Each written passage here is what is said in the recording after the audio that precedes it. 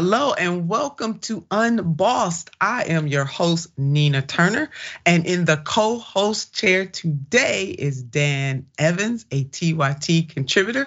Dan, we are so glad to have you here with us per usual. How are you today?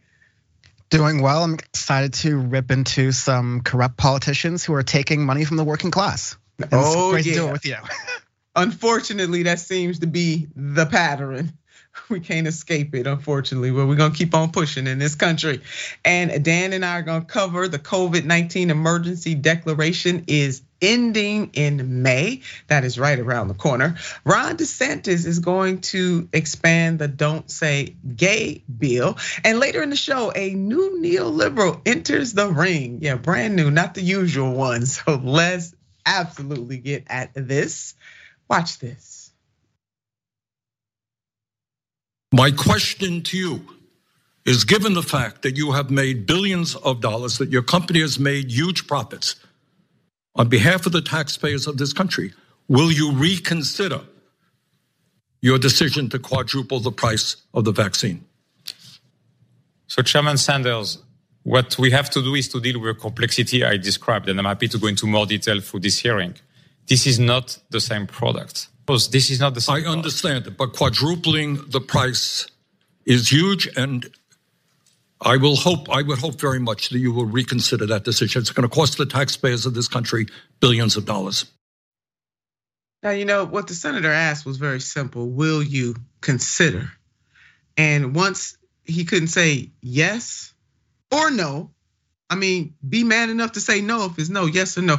Once he started talking multiple sentences, then you know what the answer is. So that was Senator Bernard Sanders, as many as you know, grilling Moderna CEO Stephanie Bainseal on Moderna's proposal to quadruple the prices of its vaccine to up to as much as $130 per dose. That is one of the many potential consequences of the COVID emergency declaration ending in May. And guess what, America? The elected officials on the federal level, they understand what the consequences and repercussions can be by ending this emergency, but here we are.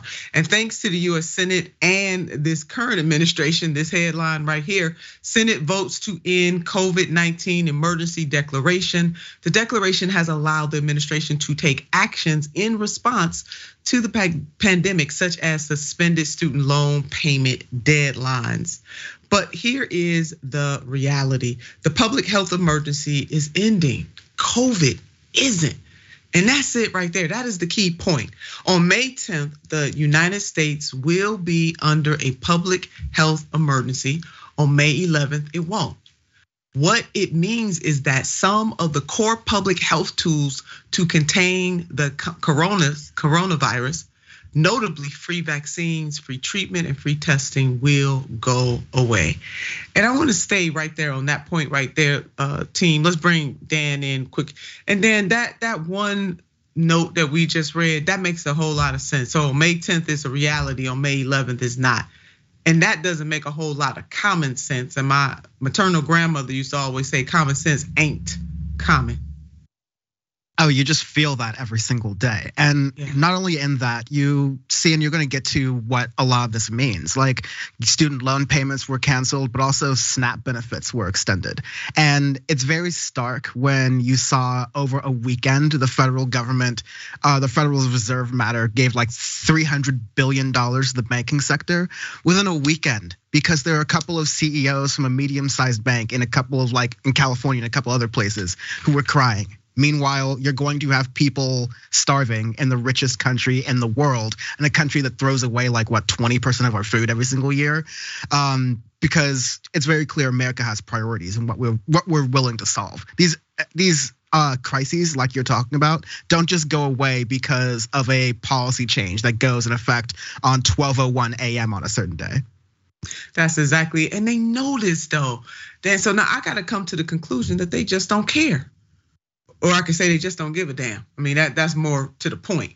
I mean, you see in their actions. Yeah, in their actions, absolutely. And especially when we're dealing with people who absolutely have the power. And in this case, the Congress and this president, they have many tools at their disposal, especially the president with executive orders and such, and the ability to be able to call on anybody in the world that he needs to, anybody, to make this crooked path straight. But here we are. Now, Kadir Mate, the president and CEO of the Institute for Health Improvement, warned of the premature rush to end the emergency declaration, despite less of a threat from COVID. Mate and others stress that less threat doesn't mean no threat.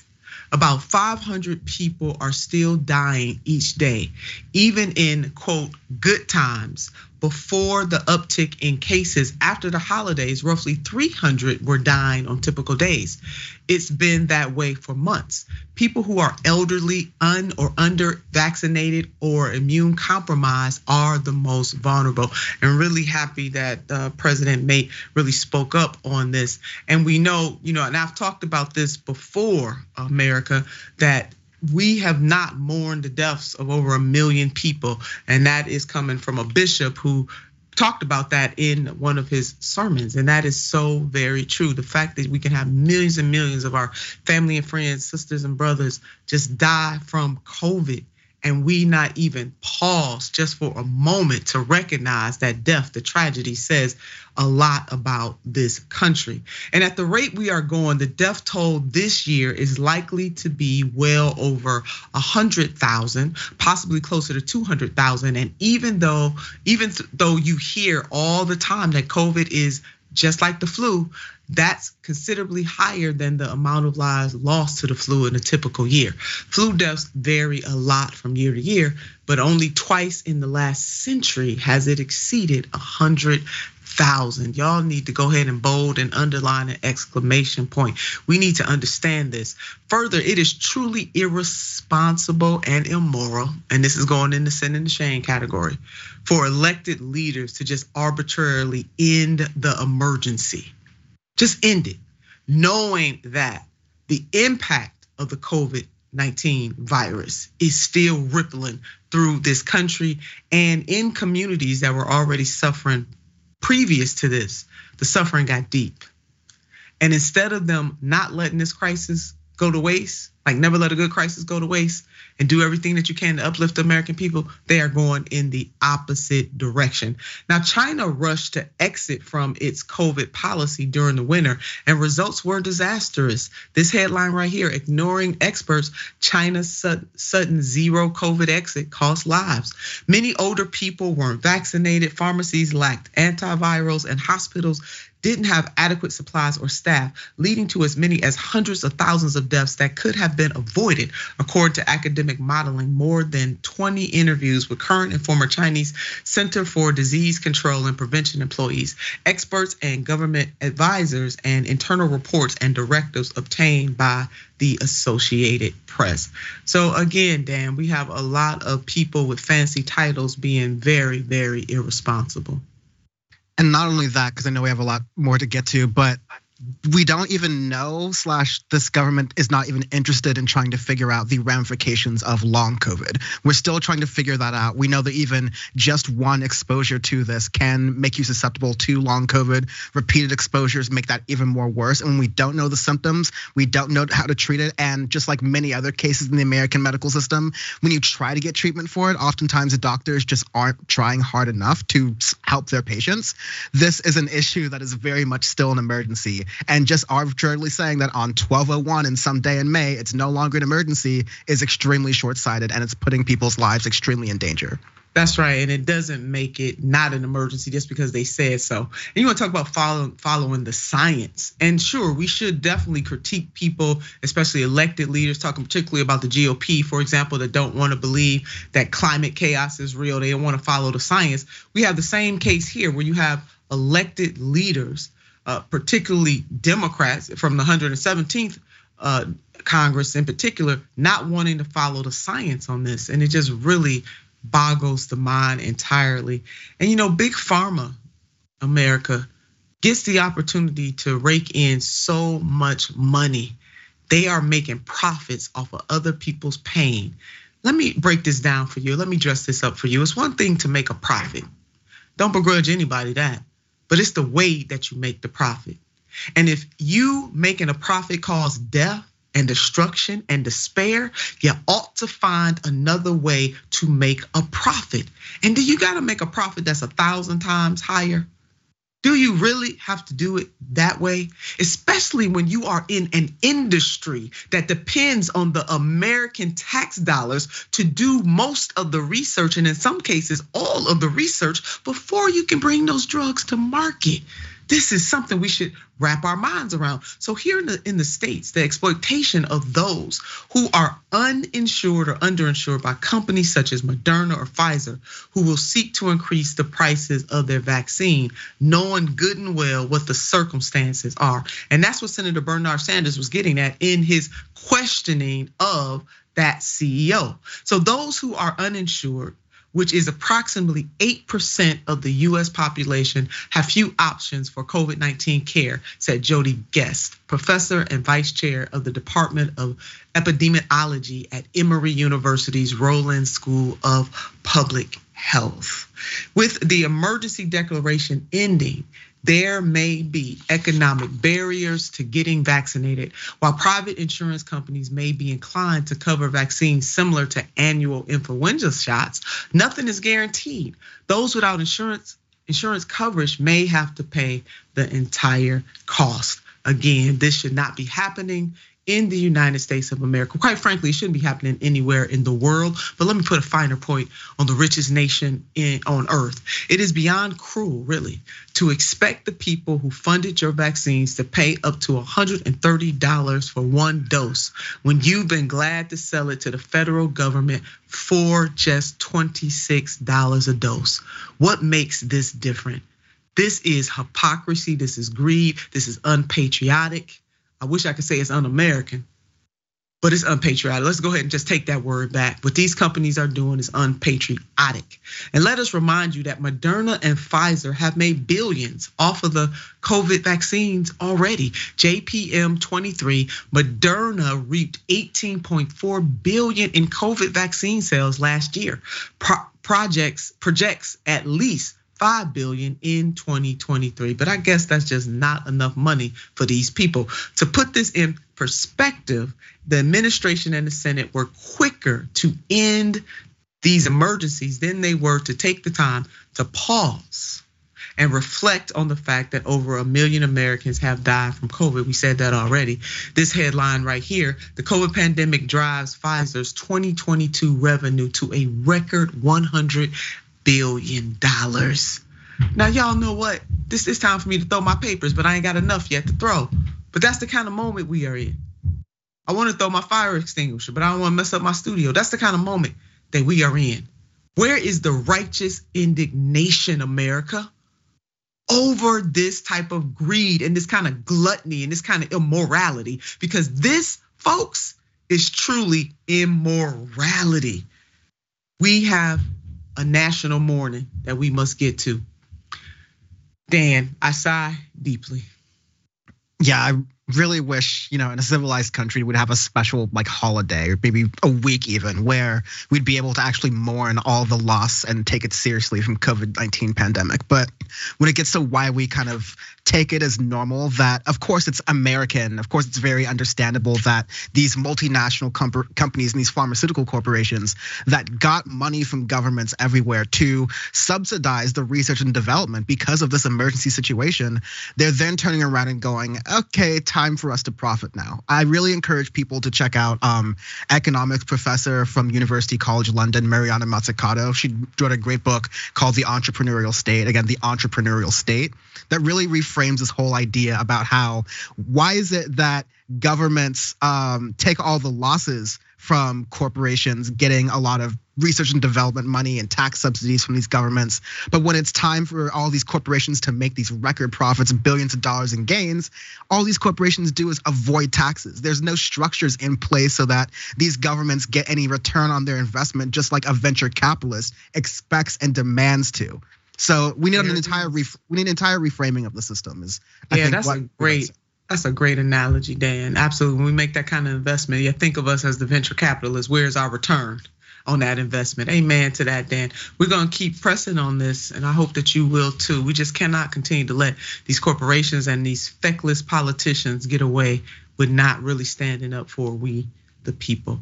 Oh, we're on our way back to Florida. As much as I love to visit the Sunshine State, it depresses me and angers me greatly that this dude right here is the governor. Florida, you have done it to us.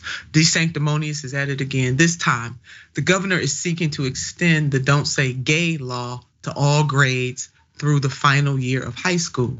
White House Press Secretary Jean-Pierre condemned the proposal. Listen here. Action in Florida, Governor DeSantis expanding the rules that forbid classroom instruction on sexual orientation and gender identity. Yeah, it's wrong. It's completely, utterly wrong, and we've been very crystal clear about that when it comes to the Don't Say Gay bill and other actions that this governor has taken in the state of Florida. But make no mistake, this is part of a disturbing and dangerous trend that we're seeing across the country of legislations that are anti-LGBTQI+, anti-trans, anti the community in a way that we have not seen it in some time. I'm going to gas up the jet though. Do the dance with DeSanctimonious in his own state. Because ladies and gentlemen, family and friends, this is not just about our gay sisters and brothers and family and friends. They are lying. There are not teachers standing up in the classroom talking about sexual orientation. They're not standing up there talking about heterosexuality or gay. They are making this stuff up to drive a wedge between people, and in some cases, putting folks in dangerous situations, especially our trans sisters and brothers and family and friends. This is what these mofos are doing. And really, sometimes I question what century we are actually in. These teachers are trying to teach math and reading and science, the arts. And now they got to get boggled down with this foolishness because guess what? This Governor DeSanctimonious, he can't run his state. See, he ain't got nothing else to do but play games. America, we absolutely cannot let this man, it's bad enough he governor, cannot let this man become president of the United States of America. Because if he does, that is definitely shame on this country. The man is dangerous, America. And Florida, y'all done did it to us. The whole damn country. So as a reminder, let's go ahead and talk about this bill here. The law's central language reads, classroom instruction by school personnel or third parties on sexual orientation or gender identity may not occur in kindergarten through grades 3 or in a manner that is not age appropriate or developmentally appropriate for students in accordance with state standards. Parents are able to sue districts over any violations.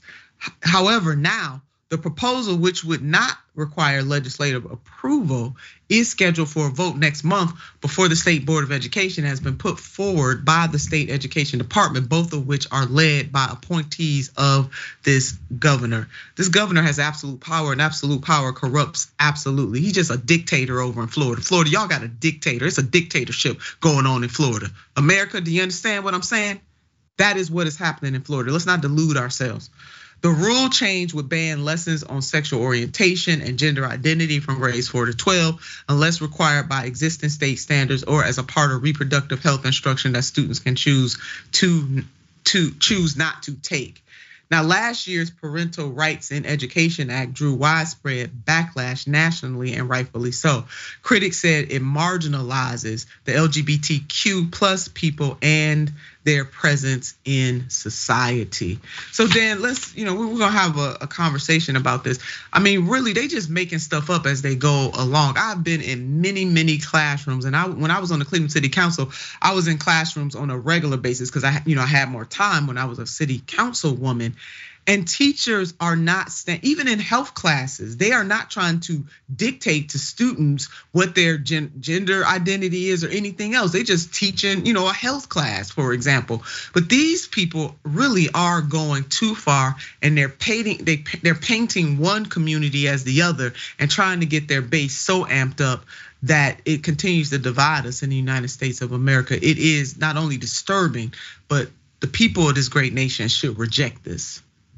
Yeah, I really appreciate the framing you have there, because there's 2 points on how people don't even know what we're talking about even anymore when we're talking about all of these like critical race theory and like don't say gay in our schools, because it's being talked about in the wrong way. And then there's just the way Ron DeSantis is running his state, which I'll hopefully get to in the end. But yeah, you can't even talk to these people. It's like how Brown and Joy Gray, I have agreements and disagreements with her, but it's like how she just asked that one woman, like, okay, what is define woke? Just please tell me what this is.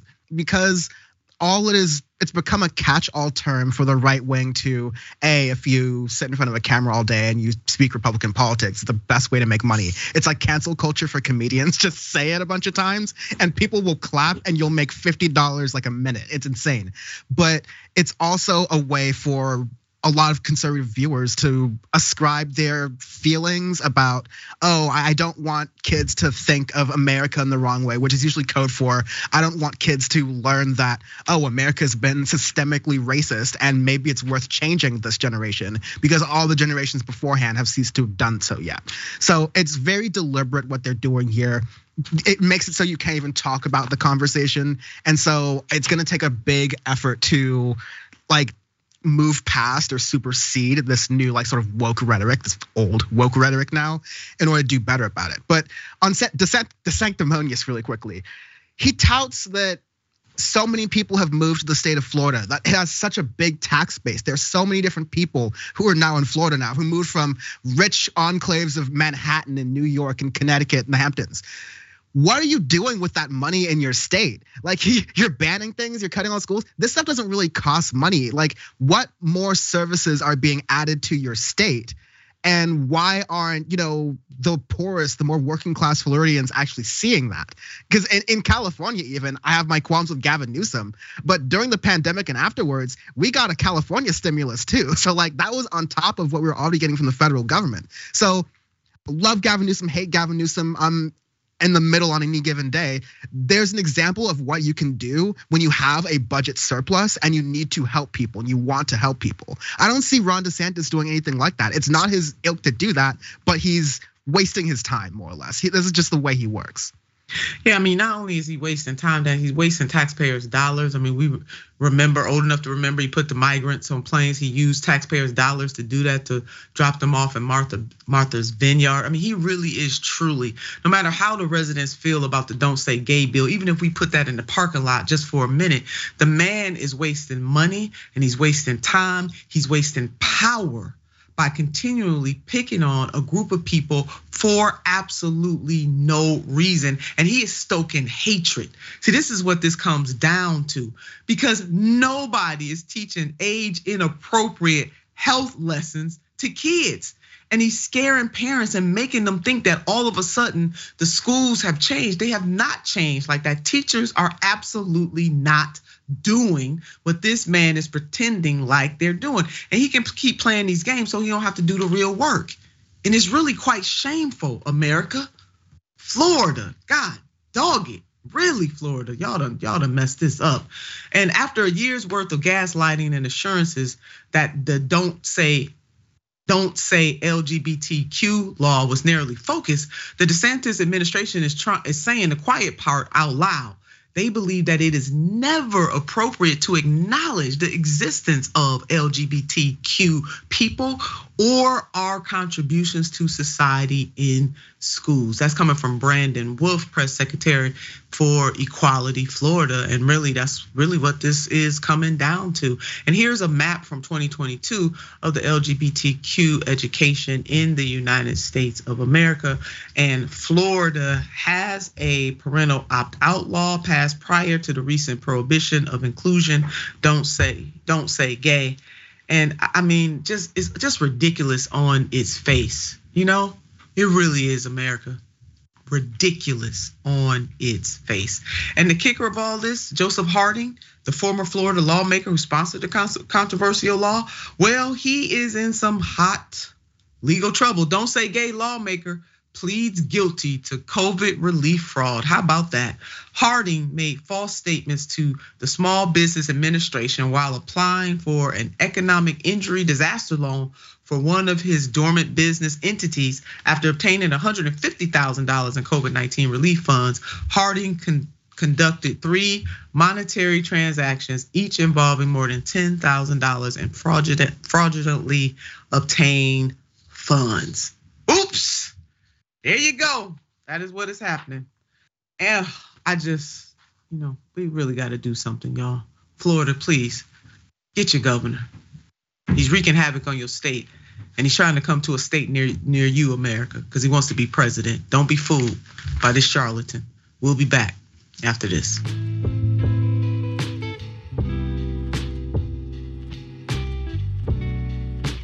Welcome back to the show. Now, you need to become a member of TYT. Why don't you just do that? You're watching it right now. If you are not a member, become a member. We thank you so much for subscribing, but become a member to continue to help TYT get the message out. We need it. Independent media, as you know, is very much needed. We answer to our members here at TYT, and because of membership, we are able to be free brokers. And don't forget, after the show, the watch list with J.R. Jackson. Tune in. You don't have to change the channel. Just stay right here and support J.R. Jackson. And as always, that you can get Unbossed wherever you get your podcast. So now to my absolute favorite part of the show, we got Vicky. Hello, Vicky, darling. Love it when Dan joins in. Hey, Nina, rip into him. We love it when Dan is here as well. Thank you, Vicky. Great to be on. Yeah, thank you, Vicky, for that. And Nostra Science, ending COVID emergency protections to unleash high medical prevention and treatment costs. This harms the poor people here being forced to work multiple jobs in close quarters at work in low-paying jobs with lousy insurance if they have any. You are so right about that, Nostra Science. And on Twitch, Adam, Nina and her messages with her style. She hits me in the heart heavy. I'm a giant fan. Oh, Adam, thank you so very much. I try my hardest. I believe that in order for us to move people, we got to touch you in your heart before it gets to your head. So I am so glad to hear that, Adam. I appreciate you, darling. Queen Inky, Florida ruined it back in 2000. Yes, they did. Reminder. Imagine how great we could be if Bush Jr. was never elected. Oh, you got a point. And I call him Bush Jr. too, because that's what he is. Bush Jr. Jr. That's what he is. Absolutely. And on YouTube, what do you say, Dan? We also love W. And W. Yeah, W. I do. Yeah, W. That's the reason. W. Not even the U. W. Oh, W. Yes, you're right about that. And on YouTube, Super Chat, Monica. Love you guys. Thank you for doing what you do every day. It gives us the hope and strength we need to keep going. Thank you for that, Monica. We aim to do that. We do need strength and hope. And although I know it is very daunting, it feels like that in so many ways, that we want you to keep on keeping on. So thank you all so very much. So we're still in Florida. We're not done with Florida. And this governor, this DeSantis fella, he's leaned heavily into the cultural divide because he believes that this is the way he's going to win elections. So whether it's being elected governor in Florida or whether it is his run for president of the United States of America, his announcement could come as early as May. He's not fooling anybody. Let's check out this headline. Eyeing a run for president, Ron DeSantis wants to make America Florida. And we just can't have that. We just cannot have that. Now, take this poll with a grain of salt. This Morning Consult has Ron DeSantis dipping in the polls. Now, I'm going to tell you something. As a practicing politician, as a public servant, I will let you know that polls are only snapshots in time. And that's why we're saying to you on this day, take it with a grain of salt, because it could be something else tomorrow, 2 days from now, or 2 weeks from now. But tracking Republicans' 2024 primary support over time, share of potential GOP primary voters who would support the following if the 2024 Republican primary were held today. And Donald J. Trump is running away with it, folks. And there should be no surprise there. And little DeSanctimonious, he way behind Donald J. Trump. So they got Trump, DeSantis, Abbott, Pence at a 7%, Nikki Haley at 4%, that one right there. Christy Noem, whoever the hell that is, at 1%, Mike Pompeo, Liz Cheney. And y'all, I wouldn't be surprised, Dan, if them latte liberals boost up Cheney, but that's a story for another time. Glenn Youngkin, Tim Scott is at 1%. That's Senator Tim Scott from South Carolina. somebody named Rams Warmby at 1%, and then somebody else. It's somebody else. That's the label. Somebody else is even at 1%. So there we go. Donald J. Trump is at 54%, and DeSanctimonious is at 26%. He could, in fact, run away with this. Yeah, I like to, on my stream Power Report, tell the story of Tim Pawlenty, who I remember back in the day was the favorite for the 2012 Republican nomination. And like everyone goes, who? What? Huh? Who is this person? I went and saw a picture from him. He's apparently like a lobbyist somewhere, which is like the most predictable thing ever. Like there's almost a shadow primary for who is going to be the most forgotten person who everyone thought was going to win for president, but ultimately didn't get it. I think we could still be surprised right now. I think Donald Trump is still the favorite, whether or not, maybe even more if he is hauled away in handcuffs.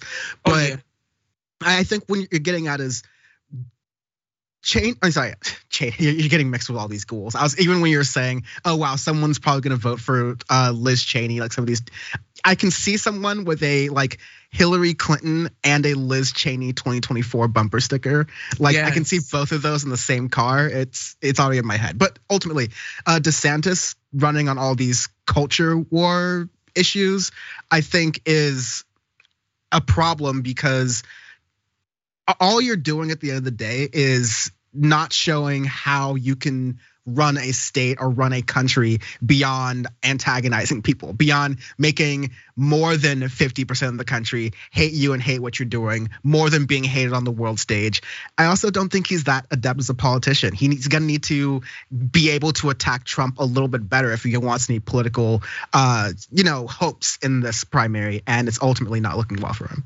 Yeah, no, it's not. And again, it's a snapshot in time, folks. It could absolutely change, but Donald J. Trump is the leader of the pack. And I do agree with you, Dan. He ain't ready for Donald J. Trump because he's not a street fighter. Trump is going to, and Trump already got a chip on his shoulder because he helped him become governor. You know what I mean? And now he feels betrayed. So this is gonna be quite interesting, folks. We're gonna stay tuned, but absolutely, America, this is no exaggeration. We here on Unbossed, we just tell it like it is. Go do your research about Ron DeSantis. This is dangerous territory that this man is treading on, really. And all he's gonna do is continue to divide people in a country that is so divided right now. And we don't need this right now at all. There's something wrong with the dude. He can't even govern. We're gonna stay in Florida, unfortunately. I wish I was on a sandy beach, but here I am talking about the misdeeds of DeSanctimonious. Diversity and inclusion are not welcome in Florida. Watch this. Greetings, I'm here on behalf of Omega Psi Phi Fraternity Incorporated. People of color weren't always able to associate with programs with other ethnicities. Therefore, we find a way to impact ourselves, families, and many communities through these Greek-level organizations. The National Panhellenic Council was created for people that look like me, that have established unique core values, but all want to educate and uplift the communities of minority, specifically from racial inequities. If you decide to pass this bill, not only will it affect HBCUs and other state universities in a negative way in the programs that are implemented, but present and future generations to come. Please do not create a bill that affects over 100 years of progression for minorities just because of personal bias. Thank you. And that was Robert Tucker II, giving his testimony before a committee. And the bill, HB 999, was passed by the House on Monday in a 12-5 party line vote. And the Florida State Senate must now pass its version of the bill, Senate Bill 266. Before it is able to head to Florida Governor Ron DeSanctimonious's desk. Many members of Black sororities and fraternities are very much concerned about the impact that House Bill 999 will have on their existence, the existence of their organizations.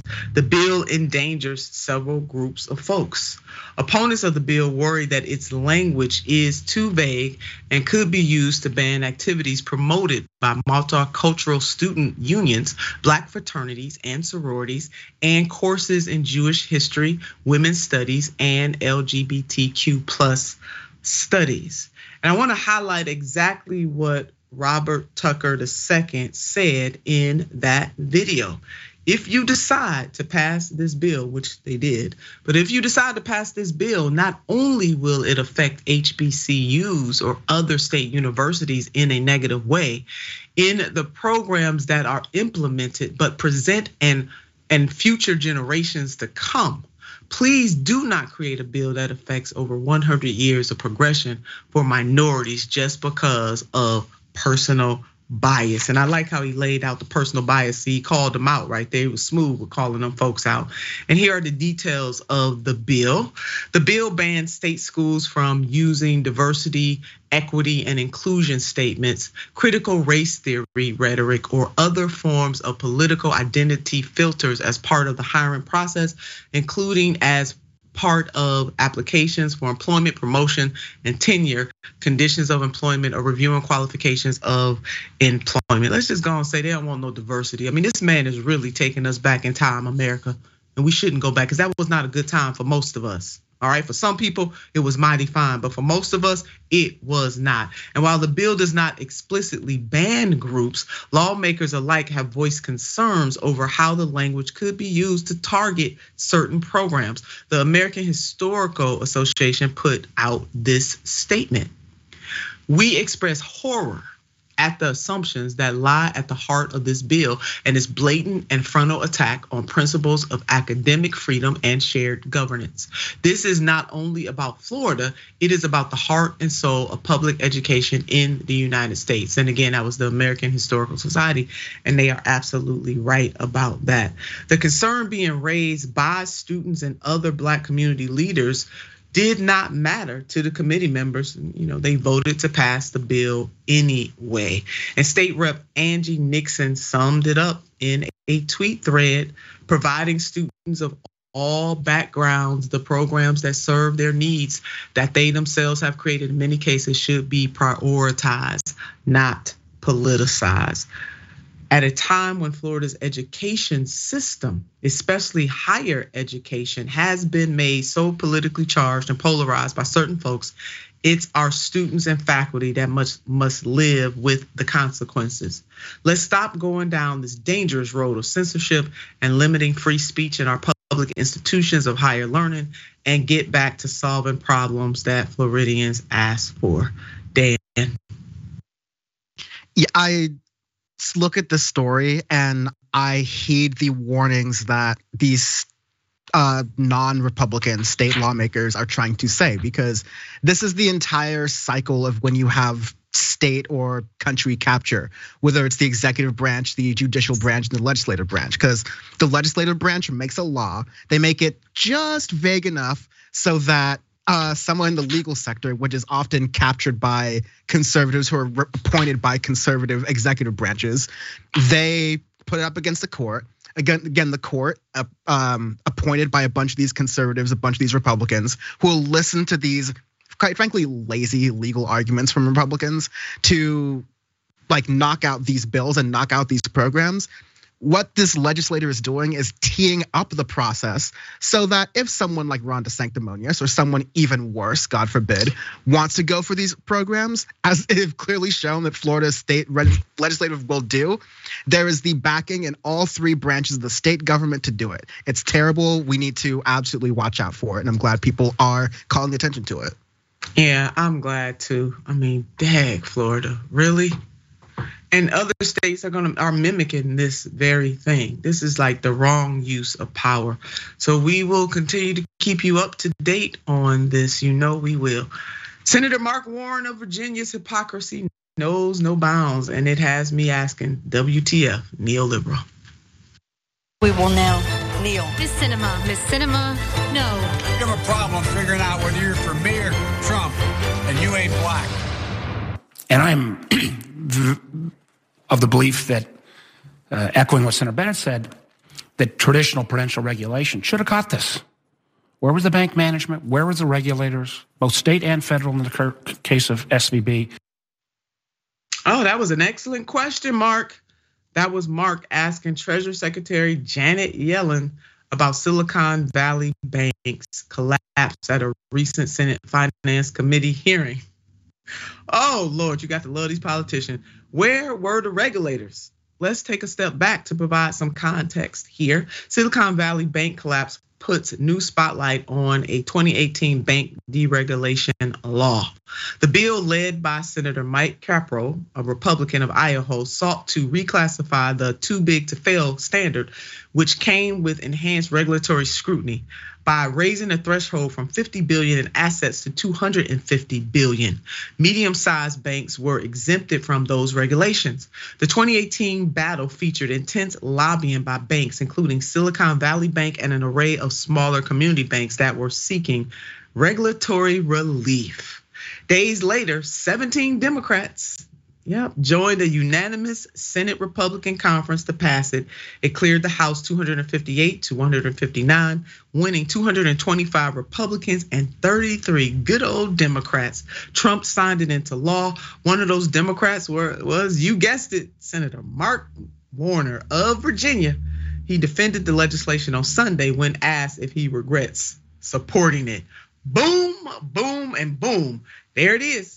What Marky Mark, the regulatory bunch had to say. This is what he had to say.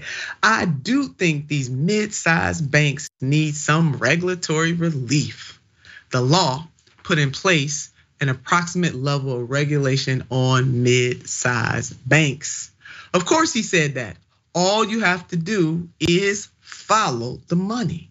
Whenever, America, you are in doubt, when a politician is heading on issues that would quite frankly change the material conditions of you and all that you love, all you got to do, baby, mark my word, is follow. Don't follow the yellow brick road. Follow the green paved road with dead presidents on the face. That's all you got to follow, and then you know what these people believe in. See, that money is their religion. So Mr. Warner's campaign has received approximately $27,000 from the failed bank, including $21,600 in donations from the Silicon Valley Bank Political Action Committee and $5,600 in donations from Silicon Valley's bank's former CEO, Greg Becker, the one that got that $11 million. Mr. Warren said on Monday that those contributions go back to around 2014. No, we get that, Marky Mark. You know why we get it? Because see, they plant the seeds. These owner donors, they plant the seed because baby, they want to have you for life. So we get that goes back to 2024. And it is exactly what you just highlighting what the problem is. And when asked about the campaign contributions, this is what the senator had to say: has never been influenced by campaign contributions on any issue. If there was malfeasance, of course I'll return it. I'll give it to charity, but let's get our facts first. Senator Mark Warner, baby, we already got the facts. What more facts you need, love? We got the facts. Give the money back. But he controlled by the owner donors. So here's the reality, folks. Democrats and the GOP are cut from the same cloth. The Democrats just happen to dye their cloth blue. Okay, don't be fooled by it. Cut from the same cloth. We got red cloth and we got blue cloth, but it's the same. Mark Warner must think we're stupid. He really must. But we aren't falling for the foolishness and the mayhem, and we daggone sure not falling for the banana in the tailpipe. He better be the first to line up and support the recent legislation proposed by Senator Elizabeth Warren and Representative Katie Porter. Let's put up this headline team. Democrats led by Warren and Porter unveiled bill to repeal Trump-era bank law. The legislation, first reported by NBC News, would undo the core of 2018 deregulation law by restoring enhanced security of banks with assets of 50 billion to 250 billion. Oh yeah, Senator Warner, we want to see you be number one on the list. Dan? I can't believe that Senator Warner actually believes that we are this stupid. It's even if you don't pay attention to a lot of politics, you watch just one of those cop shows, those Law and Order shows. This is a case of the police chief who's been paid off earlier in the episodes by the gangster going, "Oh wow, I can't believe anyone caught that. I can't believe that anyone could have possibly happened. Like this is just happening to us here. This is how could this have possibly happened? I can't believe he's actually doing that. And worst of all, for $27,000. They're able to ruin people's money. If you had a deposit over $250,000 in that bank, Senator Mark Warner sold you out for a fraction of that. Just think about that. I mean, like we shouldn't have this system where you can buy politicians, but wow, if these politicians can be bought, you'd think it'd be like for a little bit more than that. I think that annoys me here because we've seen so many of these stories. But ultimately, Mark Warner, the least he can do is support the Warren Porter proposal. The most he can do is actually stop lying to people and say, oh yeah, we messed up there and we need to change this so it doesn't happen again. Yeah, that part. That's why I said, then he better be first. He need to sign on it several times if that's allowed. He needs to be number 1, number 2, and number 3, saying, I need to make up for my deeds in the past. I want to make sure the American people understand where I stand. I'm actually sign on to this bill several times so that you know how serious I am. And your point about how cheap a date this dude is, for this particular. Now we know cumulatively they get money from all kinds of people. So actually they quite expensive if you add up all the other industries that they're getting money from. But this particular issue right here. And then it is just another example, as we talk to people all the time about what we mean when we say that Congress is for sale. Congress members are for sale. Certainly not all of them, but so many of them. Like it's the overwhelming majority of them. And that is why we need campaign finance reform in the United States of America. We need it quick. And that's why we can't new have politicians. Nice yeah, we do. Let's go to some comments real quick. Twitch, zombified. Hello, somebody. Nina is unbossed and unbought for real. You know that's right, for real. Zombified. And I love that name. And Daniela, Nina Turner for president. I can only dream of the verbal reactions you would have to some of those corrupt politicians. You know it. I would have all kinds of grandma-isms throwing at these folks and making it plain and probably cussing here and there. Just do it what it needs to be done. These corrupt politicians, when they would come across your desk, LOL, I'm not signing that. Look, hey, Danielle, this is what I'll be doing. I'm not signing this. I'm not signing this. I'm not signing this. That's what I would do, Danielle. And on YouTube, super chat, Jorgen, hey Jorgen, baby. Nina, you're number one. You're number one. Sadly, I have no vote, but I support you from Sweden. Thank you, darling. I appreciate you so much, and I appreciate each and every one of you. Them fools would know I'm not playing. Baby, the jet would be gassed up often.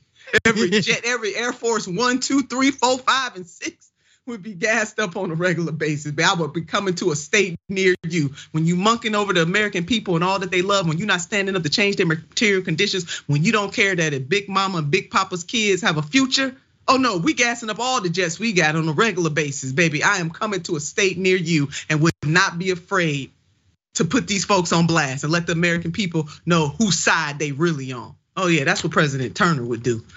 But here we go. The Feds raise the rates again. What in the hell is the Federal Reserve doing? Here it is.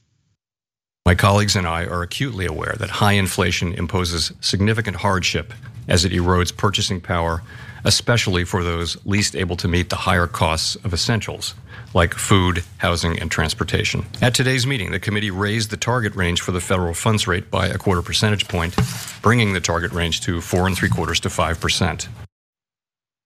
The Federal Reserve raised the target range for its big benchmark interest rates by 0.25% on Wednesday as it battles stubborn inflation and a banking crisis, which has pushed the central bank into taking its most significant emergency actions since the onset of the pandemic. The rate hike brings the Fed's policy rate, the federal funds rate, to a new range of 4.75% to 5%, the highest since October of 2007. In its statement, the Fed said inflation remains elevated and that the central bank remains highly attentive to inflation risk. While banking issues could cause credit conditions to tighten and weigh on economic growth, the US banking system is sound and resilient. Recent developments are likely to result in tighter credit conditions for households and businesses and to weigh on economic activity, hiring, and inflation. The extent of these effects is uncertain. Now they know what this can do. They absolutely know. They not uncertain, they real certain. They just not saying the quiet part out loud. And what the Feds is doing is hurting everyday people. The constant rate hikes do not address the real reason for why inflation is this high. It's out of control. And the real reason must be dealt with by this Congress and this president. It is corporate greed. That's what's That's what is keeping inflation high. Predominantly, it is corporate greed. And Dr. Robert Reich, once again, he hits the nail on the head. Let's put up what Dr. Robert Reich had to say in a tweet. Once again, interest rate hikes are going to fall hardest on low-wage workers and the poor, the same people who have already been hurt the most by rising prices. Higher rates could also imperil more banks and risk even more financial chaos. The Fed is playing with fire. Yes, they are. And you know who's gonna get burned? We are. And Dr. Reich goes on to lay out what the two objectives to deal with this financial conundrum are. The two objectives: fighting inflation by raising rates and avoiding a bank run are in direct conflict. In other words, one of these two things don't go together. As the old song goes, something's got to give. What will it be? The sensible thing would be for the Fed to pause rate hikes long enough to let the financial system calm down. Geniuses. Besides, inflation is receding, albeit slowly. So there's no reason to risk more financial tumult. I mean, that's it. Will they listen? God only knows, America. In the meantime, these policies are hurting everyday Americans. Dan, your thoughts? The easiest way I can describe it in limited time without all the economic jargon is like the Fed is bringing a hammer to surgery. And it's a hammer from decades ago. It's like they only have one tool: pound in nails and nudge nails out. And what Robert Reich is saying, we need to go even beyond what he's saying. We need to think of the Fed and the American monetary system as a broader process for, sorry conservatives, controlling prices. Because when General Mills can say just today that our profits went up directly because of price hikes, that ain't inflation.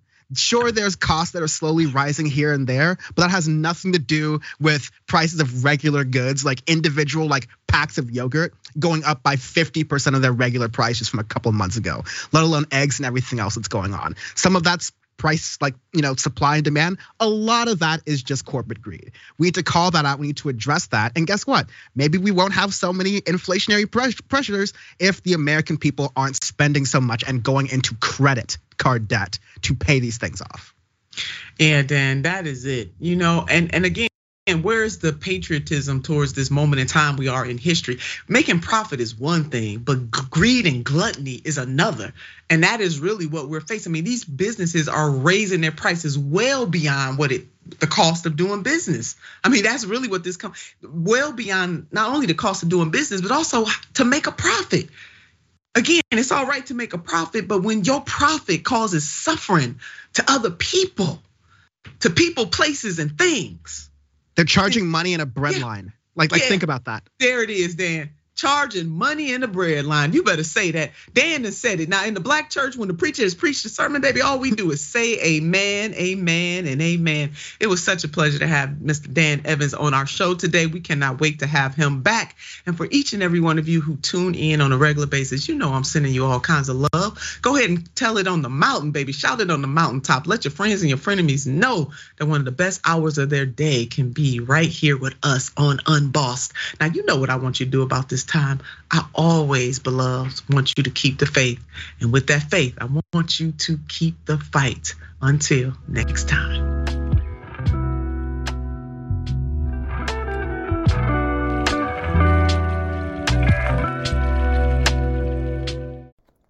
Thanks for listening to Unbossed. If you like the show, then you'll enjoy our other podcasts on TYT Network, like The Damage Report with John Idarola, Indisputable with Dr. Rashad Ritchie, and The Young Turks. Make sure to listen and follow, and if you like what you hear, give us a 5-star rating.